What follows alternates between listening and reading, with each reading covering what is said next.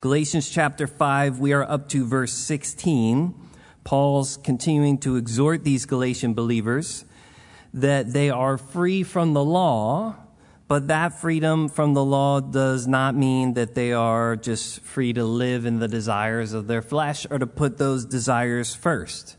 So again, the question as he was going through here, talking about Christian liberty and what that looks like, the question kind of becomes, okay, if we're free from the law, but we're able to use our freedom as an operation or a base of operations just to fulfill our flesh, how do we stay on the right path in between those two things? How do I not go back to having to just keep the law? And how do I know when I'm basically walking in the flesh? How does God keep me in that right place then? And Paul will answer that very directly in verse 16. He says, I say then, built off all the other things we were just looking at, walk in the Spirit, and you shall not fulfill the lusts of the flesh. Paul's answer is very clear. Here's how we do it. If we walk in the Spirit, we will not fulfill the lusts of the flesh. We will have fulfilled the law, which is what he's already talked about, and we will also not fulfill the lusts of the flesh. How do we walk in the Spirit? By living each day surrendered to his desires and not just the desires of our flesh. I think this is important because it's not a command for special or holy believers, people like missionaries or pastors or something. Paul is writing this to the church. And Paul takes it for granted that they know the Holy Spirit in their own personal experience. He takes it for granted that they have the Holy Spirit. If they don't, they're not saved. Now, we might not always recognize the work of the Spirit in our lives as the Spirit, but the reality is if I'm born again, I have the Holy Spirit. And he works in my life, and all of us know the feeling of the Spirit beginning to convict us about something like, maybe I shouldn't do this. Maybe I shouldn't say this. Maybe I need to think about this a little bit more. Maybe I should have done something. Maybe, you know what? I need to repent. I need to talk to that person. I need to be in the Word. I need to be praying. Those are all workings of the Spirit in our lives. And what Paul's saying is, if I walk in the Spirit, walk as it's the literal, just normal term for walking, something that is not super fast-paced, that is regular, that's a typical part of every single one of our daily lives. If I walk in the Spirit, you shall not fulfill the lust of the flesh. I will not fulfill the lust of my flesh. This is how I stay safe. This is how I know I'm not just living for myself if I walk in the Spirit. And it's not, sometimes we have wrong conceptions of this, that walking in the Spirit is a mystical kind of thing that happens at a crisis event in our lives. And when that happens, then we're kind of good from there.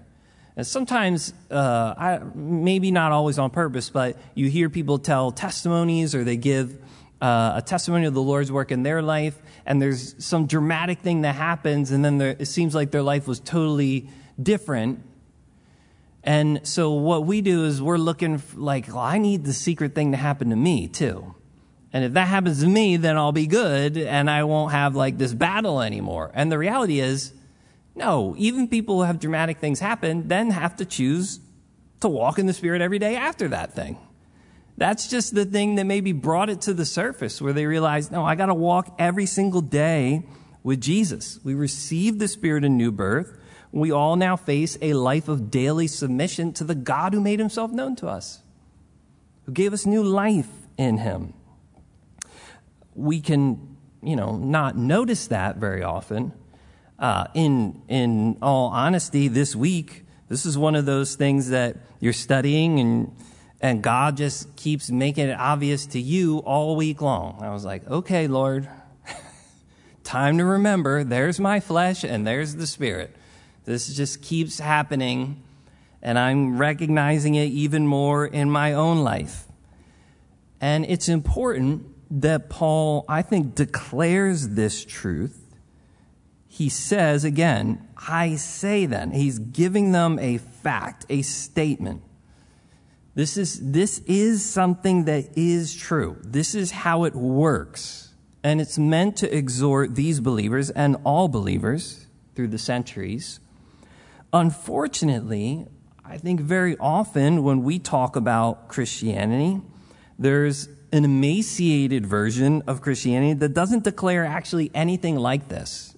Its conversation is usually more along the lines of, well, it's really kind of a foregone conclusion that most of us aren't going to do anything like walk in the Spirit, and we're just going to kind of be dominated by our flesh. Maybe not horribly, but essentially we're never maturing. We're carrying the same character flaws year after year. Salt and light is more conspicuous by absence than taste or sight. We're striving against sins that just make our reputation look bad. Selfish, lustful, petty. But then it's kind of like, but that's kind of like everybody, right? And a person who would just walk in the Spirit and not fulfill the lust in the flesh is almost exceptional or rare. That's not the way Paul is declaring this. He's declaring to all of these believers that God has set us free to walk in His Spirit and not be dominated by our flesh. And that is there for everyone because of His work and because of the Spirit in our lives. Now, does that mean Paul doesn't understand our struggle or what real life is like? Of course not. Look at verse 17. For the flesh lusts against the Spirit, and the Spirit against the flesh, and these are contrary to one another, so that you do not do the things that you wish. Paul knows that, again, the context, the works of the law and keeping the law are opposite of faith. And in a similar manner, the works of the flesh and living in the flesh is the opposite of the Spirit. These two are contrary. The desires of my flesh are going to be contrary to the desires of the Spirit. And he understands that this conflict happens in every single one of us. It can seem, when you read that verse, especially that last part of the sentence where he says, so that you do not do the things you wish, again, that can kind of seem like he's describing a defeated Christian, like we just always are in the place where we're never doing the thing that we want to do. That's not what Paul says here. The context, again, the freedom that God gives us from the law doesn't look like freedom to live to ourselves. So his point is, I can't just always assume I can just be doing the things that I want. Essentially, life is not a Disney movie. You can't just follow your heart. There's going to be times where you can't do the thing that you wish. That the Holy Spirit is telling you no. that there's a contrary nature going against what our normal fleshly thing would desire. And we all know something. If you're a Christian, you know something of the battle between the Spirit and the flesh. The Spirit will always desire to do what is good. The Holy Spirit never has a bad desire. He never gives you a bad desire. The Holy Spirit will always be influencing us to obey and please God. And the flesh will always be desiring what it wants. So it's life in the Spirit versus life in the flesh. Christ life versus self-life. And everybody understands this battle as it's happening. You could go to work all day, have a day where you're just constantly doing your best to be a good witness, do a good job, even though maybe it bothers other people around you because you're a Christian, fighting against the pressures of the world. You're stressing all day to do what's right, and then you come home and you got a spouse there who's been also working all day, maybe taking care of kids or doing a whole bunch of craziness. And you've both been battling to keep your testimony and to do what the Lord wants you to do. And inside, you're both also kind of hoping, all right, when I get home, maybe somebody else will be nice to me. And then you get home, and that other person asks you to do something for them. And you are hoping they would do something for you, right? And how does our flesh respond? Always positively, this is exactly what I was hoping to give more of myself here and now when I came home. Not just that I ever felt like that. You probably felt like that. And I've heard people feel like that. Right? Now, that's difficult, right? Our flesh is there. We understand that. The giving of ourselves, the surrendering of what we want. And there's a lot of like pettier versions that happen all the time. You know, you're driving home and you pick up dinner for everybody and you hand out everybody's dinner and yours is the one that's missing. Do you immediately say, God, just bless that person at this place because they were busy and I think that they had a hard day? Your flesh is like, well, I'm going to eat yours because you don't deserve it, right? Your flesh immediately comes out because that is contrary to what the Spirit would want in that arena. So the conflicting desires of spirit and flesh become the defining marker whether a person loves and serves themselves or loves and serves God. Paul's saying, did God set me free to be a Christian so that I can serve my flesh when those desires come out? Is that why he set me free from the law? Or did he set me free to walk in the Spirit and not fulfill the desires of the flesh, even though they are contrary to one another? God knows, I think this is important that Paul says this and that the Holy Spirit inspires it. God knows that we can't help that our flesh desires things on various levels. And God sees the desires of our flesh in us as a weakness, as a disease to be cleansed, but also different than the willingness of the Spirit. Right? He says, I know the Spirit is willing, but the flesh is weak. And so it means that resistance to our flesh doesn't invalidate submission to the Spirit. In fact, if anything, it confirms it. That me recognizing doesn't mean that I just have to walk around and always be super happy-go-lucky about things my flesh doesn't want, because I can't control that. But I can choose if I'm going to submit to the Spirit or not. I don't know if anybody ever happily changed diapers, but you do it because it's what you're supposed to do. And this is a way to love people. I don't need to sing songs about it, but I can choose not to give in to my flesh. It was nice when our kids got a little bit older, we could, do you want mom or your daddy to change your diaper? And then they chose you, right? So the reality is we all have these things in us that we're called to resist. And some of these things are easier than others, but everybody has their portion here. And my life ends up being defined as a spiritual life or a carnal life. This is the difference between a whole lot of believers' lives. It's not that they're not going to heaven per se, but it is defining as to whether their life is a base of operations for the flesh or the Spirit. And if they're saved, the Spirit is working in them a contrary principle to the flesh. And Paul says, you want to stay on the right path? Well, this is how it happens. I remain obedient to the Lord because there's something in me that is calling me to in the Spirit. I don't feel like going to church at times. Then my flesh is lusting for comfort. But do I obey that lust, or do I obey what I know the Holy Spirit tells me to do? I don't have to pray about whether I should gather with other believers. It's a command in the Bible. It's real clear. So how do I work through these things? The Holy Spirit is manifesting in me what He wants. Am I walking in the Spirit? Resistance shows a submission to Him. I can't help that my flesh is still a part of me, but I can help the decision that I make.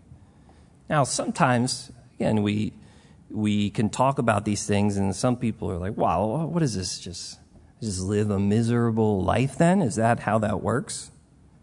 Well, if to live like a Christian walking in the Spirit is a miserable existence to you, you're probably just not saved. That's Paul's point. Christ has set us free, not to live for ourselves, to make my whole life a basis of operations for the fulfillment of my flesh, which is sinful and never gets enough, is so that I'm set free to walk in the Spirit and live according to a contrary principle.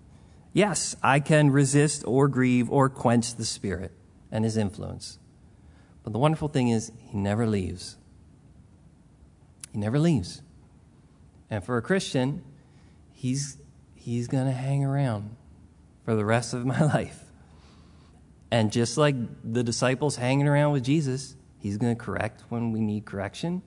He's going to rebuke when we need to be rebuked. He's going to instruct when we need to be instructed. He's going to comfort when we need comfort. Living and walking in the Spirit is living and walking with a perfect person that always speaks up when they need to. If that's a miserable life, as I said, I'm probably not actually a Christian. I want God to be with me and to walk with me. And I know that if I'm led there, I'll be led in the right way. I won't fulfill the lust of the flesh. Yes, there's a contrary principle, so that I can't just assume I can just go live and do the things that I want. No, because the flesh is still in me. I need to recognize there are desires that are not from God in my life still, and I have to resist those desires. So, Paul adds, verse 18, but if you are led by the Spirit, you are not under the law. Paul brings the law back into focus here. He knows that the Spirit of God leads us on a path between sinful desires of the flesh, verse 16, and now the yoke of bondage in the law, verse 18. The Spirit, again, is God's means of obedience. In the law, he commanded obedience, but now he gives us his Holy Spirit who helps us live that obedience out. He gives us the means to do it. The Spirit is with us all the time. So if I'm led by the Spirit, I'm not under the law. I don't have to go back to the law. And the emergence of even fleshly desires shouldn't tempt us to go back to the law.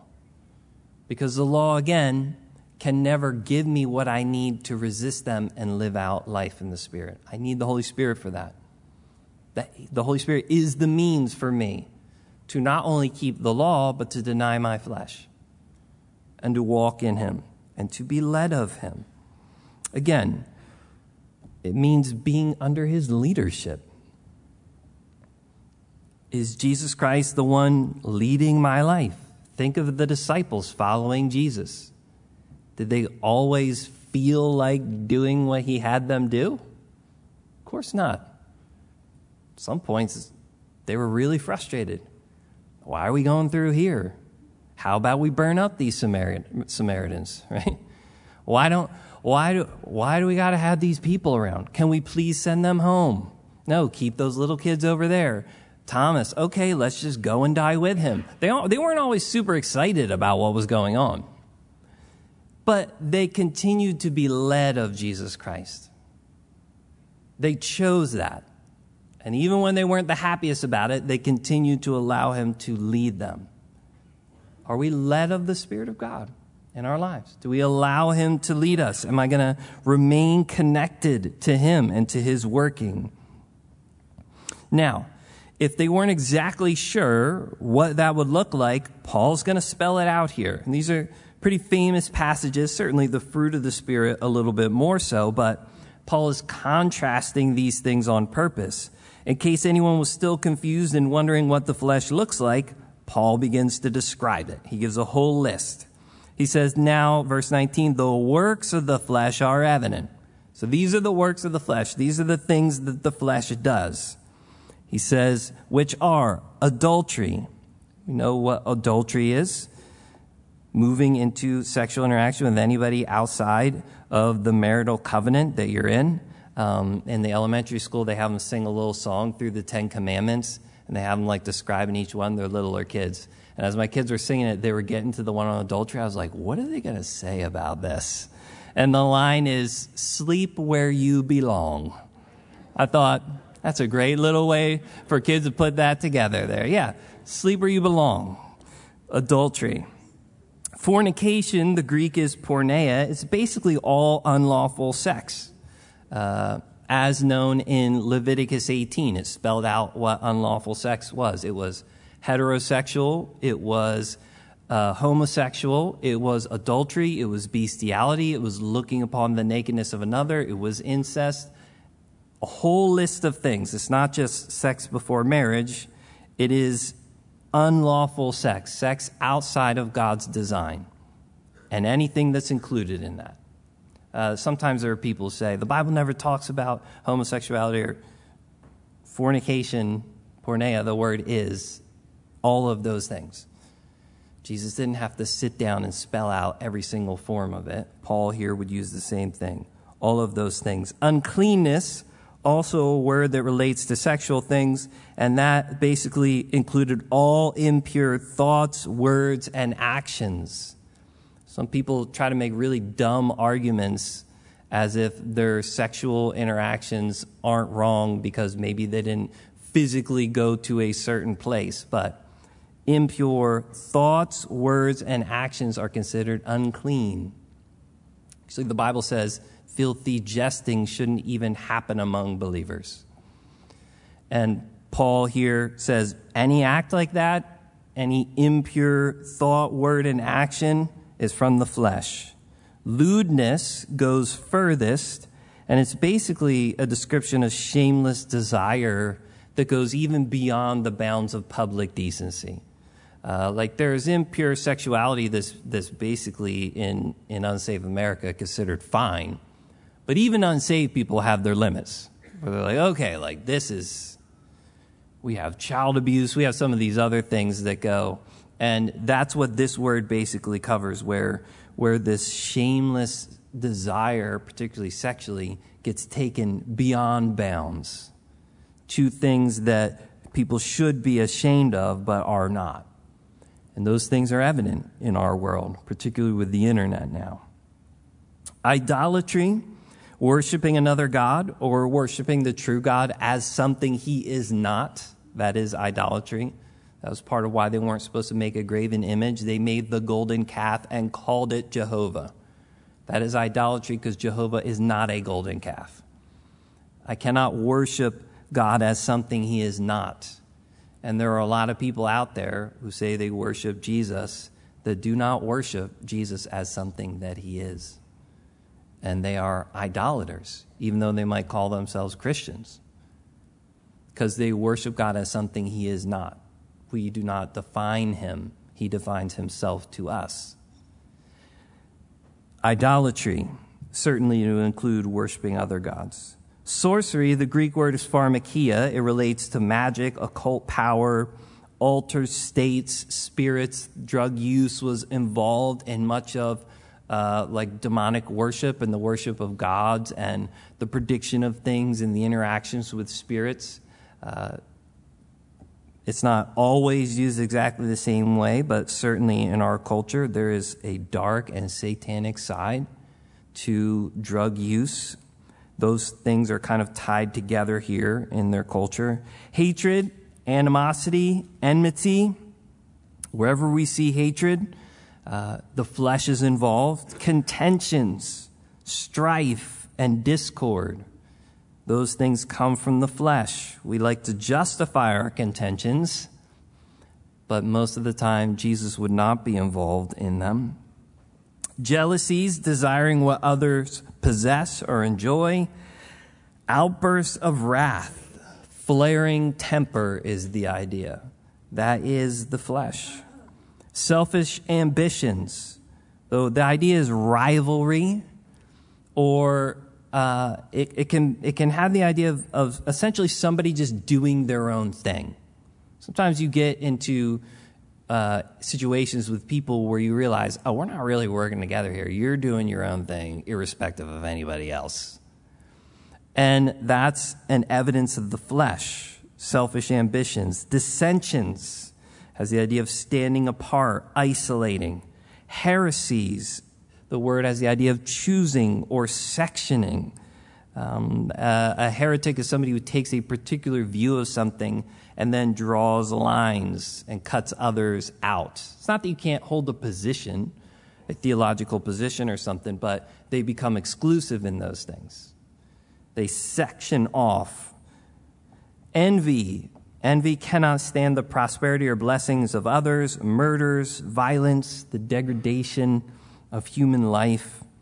Drunkenness is a plague in their society, plague in our society. It's a plague all over the world. We really have no idea how many people die of drunkenness every year. They mark down certain things, but all these other health problems that people die from, it could be liver failure, but it's drunkenness. Drunk driving, actions that people do, could be a murder, but it's drunkenness that causes it to happen. Constant plague. Drunkenness comes from the flesh, period. And revelries, which were orgies or wild parties, tied to drunkenness, of course. All of these things, he says, are evidence of the flesh. And he says, and the like, which means this is not the end of the list. There's a whole bunch of other things he could say. Anything like those things, of which I tell you beforehand, just as I told you in times past, that those who practice such things will not inherit the kingdom of God. Paul makes it clear. It's not that we can't have ever sinned in these ways, or even that there's still grievous sin in the church after we're saved. But anyone, Paul says, that practices such things, these things are the practice of their life. He says, I've told you before, that person is not going to inherit the kingdom of God. We have been saved from these things, not to these things. These works are the very opposite of the Holy Spirit. Paul says these are clear works of the flesh in somebody's life. This is what the flesh desires. It always has. It always will. And people want to work, well, there's always a question, how do you know if somebody's saved or not then? I think the reality is sometimes you can't. If a person just sits down and tells me, I'm going to live this way, I know it's wrong, and I don't care, and I know I'm saved, my response to them is simply, I don't believe you can know you're saved. Maybe you are, maybe you're not, but you can't tell me anything definitive, because the Bible says that these works that are practiced, that type of person shall not inherit the kingdom of God. And it's a simple statement. It's like saying a pine tree is not a pear tree. You're like, well, I don't know the specific, when does a pine tree turn into a pear tree? How does it, he's not getting into that. He's just saying this is what the principle is. The flesh works out these things in practice in your life. And that's an evidence that you don't have the Holy Spirit. This is what the flesh looks like. Now, to contrast that, if they weren't sure what the fruit of the Spirit looks like, Paul is going to tell them. But, verse 22, the fruit of the Spirit is love, joy, peace, longsuffering, kindness, goodness, faithfulness, gentleness, self-control, and against such there is no law. Now, notice Paul is contrasting the actions of the flesh. He says these are the works of the flesh and the actions of the Spirit, and he calls those fruit. Works and fruit. One is done, the other is grown. Each has a different source of life and energy. Again, the whole context here is these two things are totally different. You've been set free to walk in the Spirit. You're not under the law, but you're also not given over to the lust of the flesh. This is what the flesh looks like. This is what the Spirit looks like. And the Spirit is true and powerful in your life. Fruit, therefore, is an outcome of the life of God. That's what spiritual fruit is. Works are things we can accomplish in our own strength without the life of God. There are a lot of people doing things, even a lot doing things in the name of Christ, that might get results that are works, that when we stand in heaven one day, we're going to realize God doesn't own that because it was not the outcome of my life. That's what fruit is. Spiritual fruit is grown by abiding in Christ and being rooted in Him. And God will never own anything as spiritual fruit that isn't the direct outcome grown and nourished from his own life in the Holy Spirit. That is the only thing that is spiritual fruit. And that type of fruit will always contain the seeds of more fruit, and it will produce after its kind. And Paul here is going to describe what that looks like. The Greek word for fruit, it's a collective singular. It's kind of how we would talk. The idea is if there's a bunch of fruit in the bowl, I would say, there's fruit in that bowl, not, hey, look at those fruits. So maybe we would say that, but generally you shouldn't. So it's a collective singular. There's a lot of guesses as to why. I just think in context, it's the fruit comes from the Holy Spirit. That's his whole point. He's contrasting in the context, the flesh and the Spirit here. The Spirit is the singular source. It's all singularly connected to him, like one cluster of virtues, one cluster of grape on the vine. These things don't happen without him. And I think the idea for us is God doesn't dispense these various graces. We can read through this list, and sometimes it's kind of like, man, I need that thing. Like God is going to give me various graces in like ketchup packets or something like that, right? Like, here's a little kindness. I gave you 5 packets, and if I use that all in the morning, I got no more left. What do I do now? Type of a thing. That's not how it works. He doesn't give us just these things. He gives us the Holy Spirit, and then these things grow where they need to. That's the idea. So he gives us the Spirit, and these things are the fruit of the Spirit. So if I'm not walking with the Spirit, I don't still have little packets. I got none of it. The only way I have any of it is if I'm walking with the Spirit, and he begins to grow these things in my life. And these are the things that grow. These are the things that come. I have to be connected to him. Things such as, first he says, love, which is, of course, the chief characteristic of God, of our new life, of the Spirit's fulfillment of the law, Paul just said. God is the one who teaches us to love. We have none of this without him.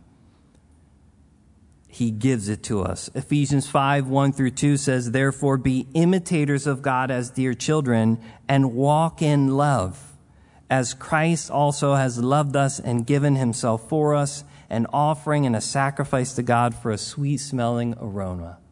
We're supposed to be imitators of God. How do we do that? Well, I walk in love. That's what he did for us. And I walk as he did. And to do that, I keep his commandments. How do I walk in love? If you're not sure, keep his commandments. That's what the Bible says over and over again. Jesus said, if you love me, keep my commandments. John the Apostle, who could probably tell us more about love than anybody else in the Bible, tells us in 2 John verse 6, this is love, that we walk according to his commandments. And this is the commandment that, as you have heard from the beginning, you should walk in it. And the love that the Bible talks about sometimes is like, man, I wish I had it, but I just don't feel loving toward that person. I don't feel like dying for that person on a cross.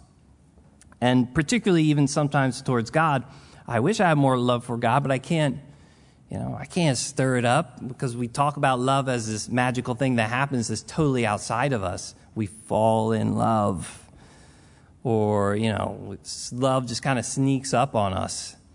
But that's not how the Bible talks about it. Notice, love is a command, which means I'm responsible for it. And it doesn't mean that it doesn't have any emotion. It just means that it's not all emotion. Because the Bible says the greatest commandment in the Bible is that I love God with all my heart, soul, mind, and strength. That means my body is involved in how I love. My mind is involved in how I love. My will is involved in how I love. And yes, my emotion is involved in how I love. And I just give God what I got. I'm not the most emotional dude in the world. And God doesn't, therefore, hold that against me. I love him with what I have. Your bodily strength, you have it. You use it while you have it.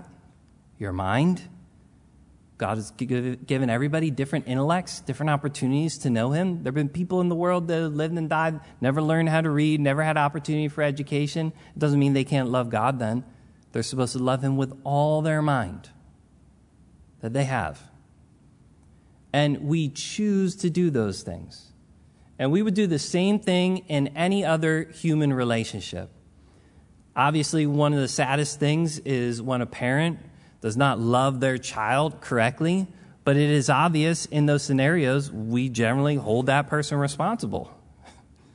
You could have chosen to love me correctly with your body, with your mind, with your emotion, and with your heart. And you chose not to. It's a choice. And God commands us to love him. And we can do that. And I think sometimes it becomes very easy to have an excuse. Should we have more emotion? I'll have more emotion when God deems me fit to have more emotion. Some of us are supposed to have more. Some of us are supposed to have less. My job is just to love him with what I have. God, this is what I got. This is the strength I have. This is the life I have. This is the mind I have. And I can choose to give these things back to you and to express love. Christ gave himself, all of himself for us. And we're supposed to walk in love with all that you are, all that you have. Or is our body only living for itself? Is our mind only exercised for itself? Is our emotion only exercised for ourselves, our own reputations, our own wants, or we care about others? Right? What is the reality? The Holy Spirit is going to bear love in our lives. Love to God first and love to others second. With all that I am. Joy comes from God by his Spirit. Joy is not shaken for circumstances because God is not shaken by circumstances. His ends are sure, and that's why the Bible can say, rejoice always in the Lord. Because I know God's going to accomplish what he wants to do. Romans 14:17 says, the kingdom of God is not eating and drinking, but righteousness and peace and joy in the Holy Spirit. If I don't walk in the Spirit, I'm not going to have the joy I'm supposed to have as a Christian. There are a lot of Christians that are lacking joy, and one of the main reasons is you're trying to find joy in things the Holy Spirit could never take joy in. And you're not meant to find joy in things the Holy Spirit can't find joy in. I am only meant to find joy in the Holy Spirit, in walking in him. And when you see a believer do that, it's almost like their circumstances don't matter anymore. That's why Paul's in prison singing worship songs at midnight. And you're like, what is up with that, dude? Because he's not taking joy in just his flesh. He's taking joy in what the Spirit's telling him to take joy in. It's a fruit of the Spirit in our lives. Peace is being in harmony with God and his will. Knowing not only that we're at peace with God, but understanding where we're supposed to be. Again, 1 Corinthians 14:33, it says, God is not the author of confusion, but peace, as in all the churches of the saints. God's not working unrest in our lives. Confusion. Peace is his goal. Long-suffering is a term of love and patience and kindness towards others who need it for longer periods of time. We will all be, I was challenged with some long-suffering this week. You will be challenged with long-suffering. We have been blessed that people were long-suffering with us. We need to be the same towards others. The Bible says God is long-suffering towards sinners, not willing that any should perish, but that all should come to repentance. Man, more long-suffering than we could ever be. We look at other sinners and we're like, yeah, God, deal with them. He's long-suffering. He doesn't want anybody to perish. Kindness combines ideas, the word there, such as gentleness and easiness of disposition. The word is kind of a mix of things. Henry Drummond was a famous preacher. He gave a message called The Greatest Thing in the World on 1 Corinthians 13. He said this about kindness. I will pass through this world but once, and any good thing therefore I can do, or any kindness I can show to any human being, let me do it now. Let me not defer it or neglect it, for I shall not pass this way again. Kindness is a disposition. Again, the Bible tells us that for the ages to come, Jesus is going to be displaying the kindness of God toward us. For eternity, he's not going to miss an opportunity. We too often miss our opportunities of kindness. We only pass through this way once. Let's not defer or neglect it. Goodness has the idea of being beneficial. Since goodness is in himself, it's uncaused by creation. He didn't become good. He was good before anything else was there. He can just be continually good. His goodness isn't dependent. So most of the time in the Bible, God's goodness is clearly seen and known as his desire to be beneficial toward his creation. God desires to be beneficial toward us, to be good. That's why the psalmist very easily just says, you are good and you do good. That's who he is. And that's who he always is, which is a good thing for us to know. And he is working goodness in our lives. Faithfulness, the word carries the idea of faith toward God, but also loyalty toward God. Faithfulness in life and what he's called us to do. Gentleness is mostly translated actually meekness in the Bible. It's authority under control. We're told of Jesus that he was meek or lowly. It's why it's a wonderful description of Christ. Also, Moses was the meekest man on the face of the earth, the Bible tells us. He was also somebody who murdered somebody in cold blood with his bare hands. And that man, so it's not weakness, the type of rage that exists in somebody that would cause them to be a cold-blooded murderer. And when Moses lost his cool again, he lost his temper. He was not a weak individual, but he became meek, that power under control. That murderer that could have popped out was a changed person. There was still something in there, right? He lost his temper, but he didn't kill anybody the next time. But God had changed him. There was meekness there. And lastly is self-control, which I think is important. The Christian walking in the Spirit will not be out of control. There's so many crazy things out there in the church, so many crazy claims about what the Holy Spirit is doing or what the Holy Spirit does. Nobody who is in the Spirit will be out of control, because the fruit of the Spirit is self-control, temperance. James Elder Cumming wrote a book called Through the Eternal Spirit. Talking about these spiritual gifts, he said this: it's difficult to give an account of the order, but two things are significant. The wonderful experiences of a surrendered life come at the beginning, and the mastery and subjugation of self within and without come last of all. Is not that the story of many a beautiful Christian life? And is there not a wonderful lesson for us if we have ears to hear what the Spirit is saying? In a wonderful way, these things do kind of work through our lives in a various order. Come to know Christ, his love, his joy, his peace, and he begins to conform us into his likeness. That kindness, that faithfulness, that gentleness, that self-control become things evident of a Spirit-filled individual. And Paul says at the end of that list, and making it clear, there's no law against these.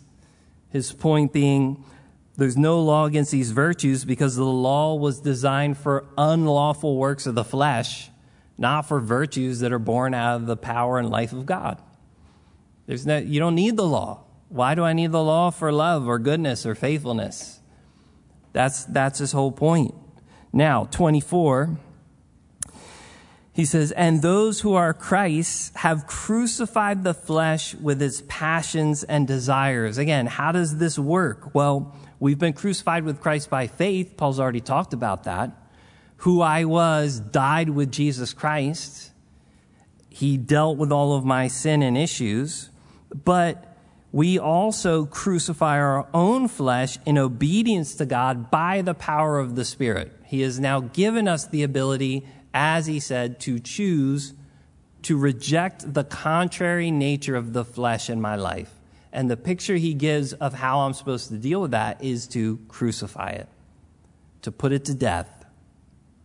Not allow it to hang around, but to deal with it. To crucify, it says, it's passions and desires. Passions being what resides in our flesh. Desires being their active expression.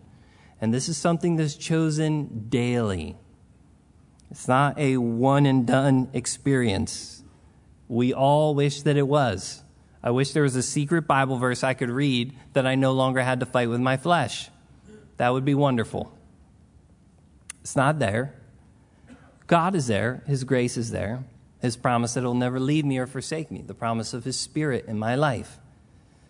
But I don't get to live in a different world than the one that we live in. It is very different from what the world tells us. This is nowhere in the world the message to crucify the passions and desires of our flesh. The only message out there is obey your thirst. Hungry? Why wait? Right? I mean, we could just go down the list of every single ad.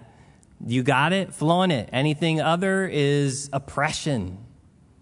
But for the believer, we realize that the flesh is what Jesus died for. And he didn't set me free to enjoy the things that he had to die for. He set me free to live life in his Spirit. So in Luke 9:23, he said to them all, if anyone desires to come after me, let him deny himself and take up his cross daily and follow me. And our cross, what does it mean to take up the cross? Our cross is our death to self that we find in the path of loving obedience to God. That's what our cross is. It's not just necessarily something doesn't go my way, right? Because I drive up to Chick-fil-A on a Sunday and I'm like, man, it's Sunday. Doesn't mean I'm carrying my cross now, okay?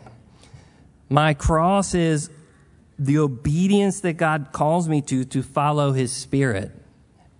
And then the contrary nature of the flesh coming in and choosing to put that to death. The metaphor of crucifixion is used on purpose. It was meant to be shocking. It was meant to be ruthless.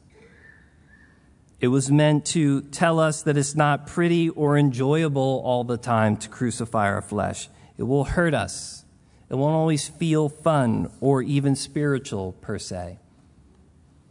A.W. Tozer, in his book, The Pursuit of God, described it like this. In human experience, that veil is made of living spiritual tissue. It is composed of the sentient, quivering stuff of which our whole beings consist. And to touch it is to touch us where we feel pain. To tear it away is to injure us, to hurt us, and make us bleed. To say otherwise is to make the cross no cross, and death no death at all. It's never fun to die. To rip through the dear and tender stuff of which life is made can never be anything but deeply painful. Yet that is what the cross did to Jesus, and it is what the cross would do to every man to set him free. If you die to yourself, you know it is not easy. And I find this actually helpful because when people talk about spiritual things as something they're not, I don't feel like it's helpful for us. But it is helpful to know I have to crucify my flesh. And I'm not always going to like that. And there are plenty of people out there in the world that will tell you the reason why you don't have to crucify your flesh or do anything that you wouldn't like that. But what Paul says is, if I'm going to walk in the Spirit, I have to crucify the flesh and its passions and its desires. I will be required to do that on certain bases and on certain levels. It's not always going to be fun. But the emphasis should never be on how hard it is for us to put our wicked flesh to death so that we can be free to walk in the Spirit and know the blessings of spiritual fruit. Do you understand? That's what is happening here. I put my flesh to death so that I can find blessing.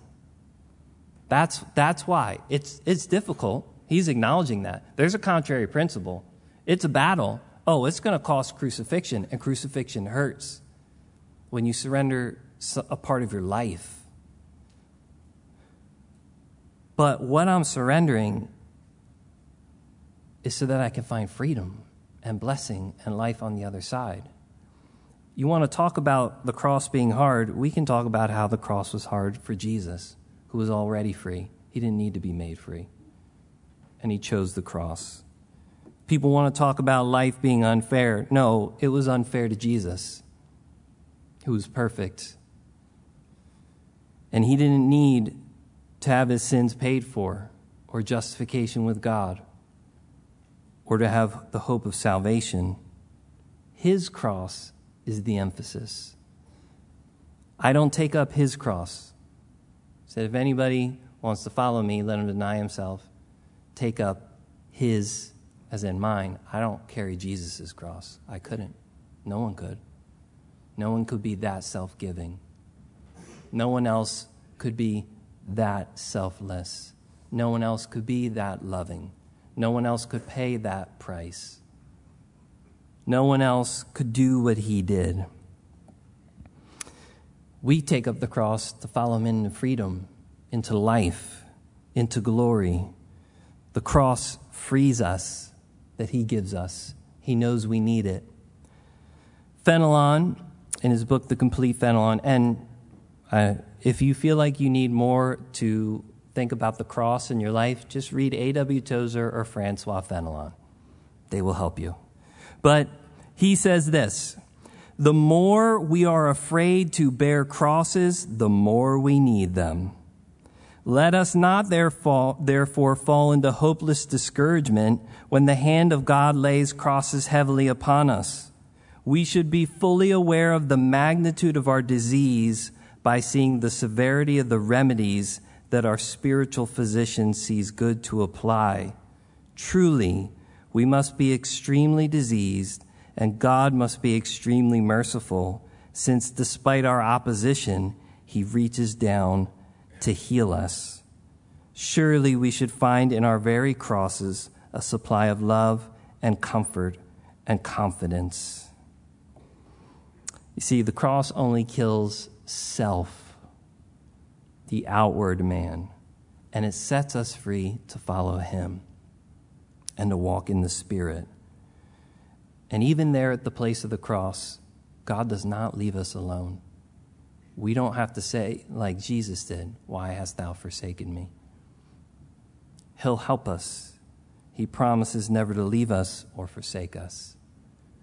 But it's a real part of following him. And he doesn't just say it because he's trying to give us something hard to do. He says it because it is the way that it is. It's not the way it should be. It is the way that it is. If I'm going to follow him, he took up the cross. I'm going to have to take up the cross. The cross that he took up dealt with all the sin in me. But I still find that flesh there, which means I need to put it to death. I need to follow his example. I need to surrender and accommodate myself to the cross he puts in front of me because I know it's good for me. And because it will work his life. And because we didn't end on the cross. As Jesus didn't end at the cross. There was life beyond it. So, Paul says, verse 25, if we live in the Spirit, let us also walk in the Spirit. Let us not become conceited, provoking one another, or envying one another. Paul says, if we live in the Spirit, then let us walk in the Spirit. That word walk is different than the one that was in 16. Verse 16, the word walk was a regular word for walking. Here, the Greek word has the idea of walking in rank or in line. So the picture is it's walking in proper relation to other people. So if I'm living in the Spirit, I should walk in the Spirit, not only in proper relation to God, but to all those around me. And if I'm living in the flesh, I will not be in proper relationship to those around me. If I'm walking in the Spirit, I will produce the fruit of the Spirit, and that will put me in proper relationship to the people around me.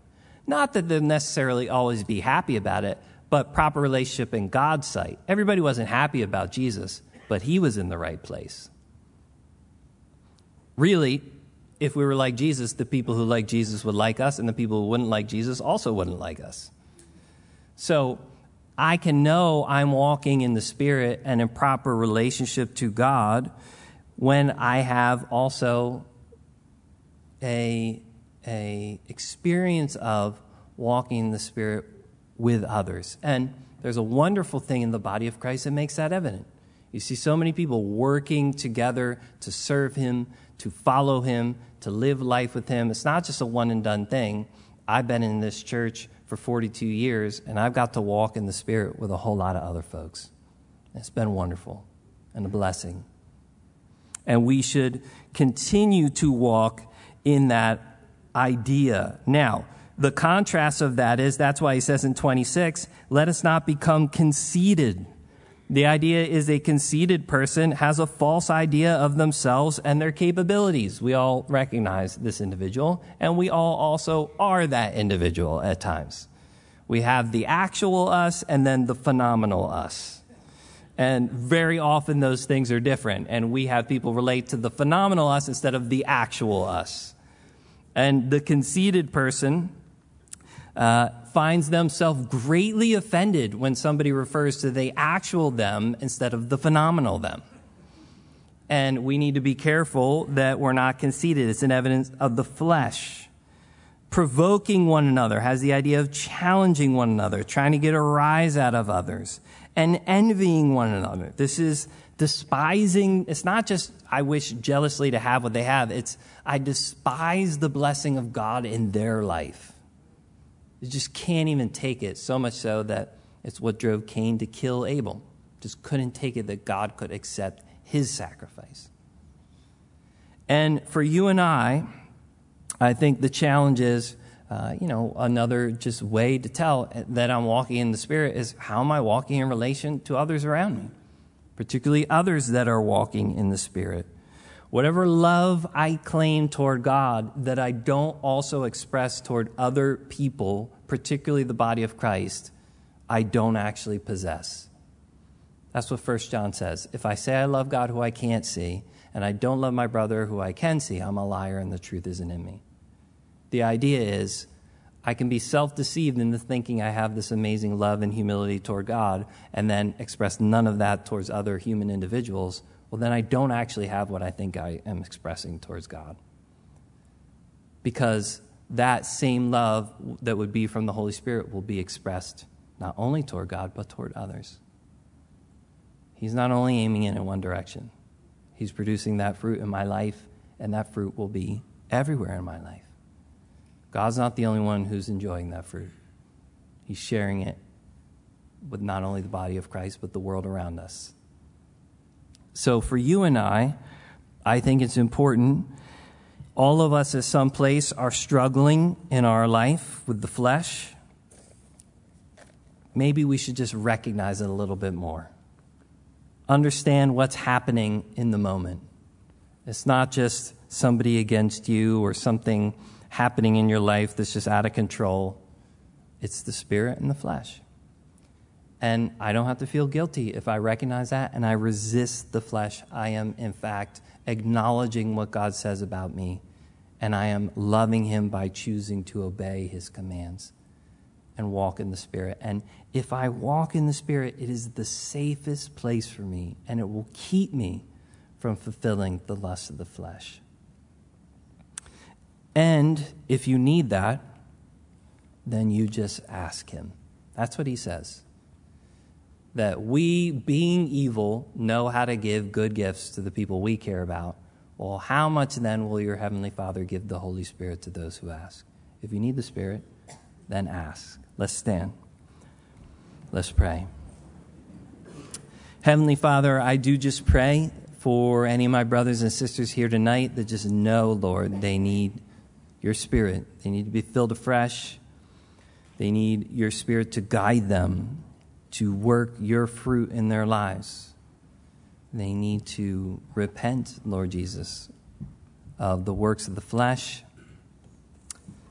and crucify those things, those lusts, those desires, the selfishness, the self-justification, the self-pity. Pray that you would do that work in us. Lord, you know we're helpless outside of you. Without you, we can do nothing. But you have set us free. And you promise not to leave us alone in these things. You don't command these things without giving what you command. So I pray you be gracious to do that in our hearts and lives. You know what each and every one of us needs, Lord, where we are, what's happening in our lives, what's going to happen in our lives tomorrow, next week, a year from now. And I pray that you would just be growing the proper fruit that will be pleasing to you. So we commit ourselves to you, Lord. We pray these things in Jesus' name. Amen.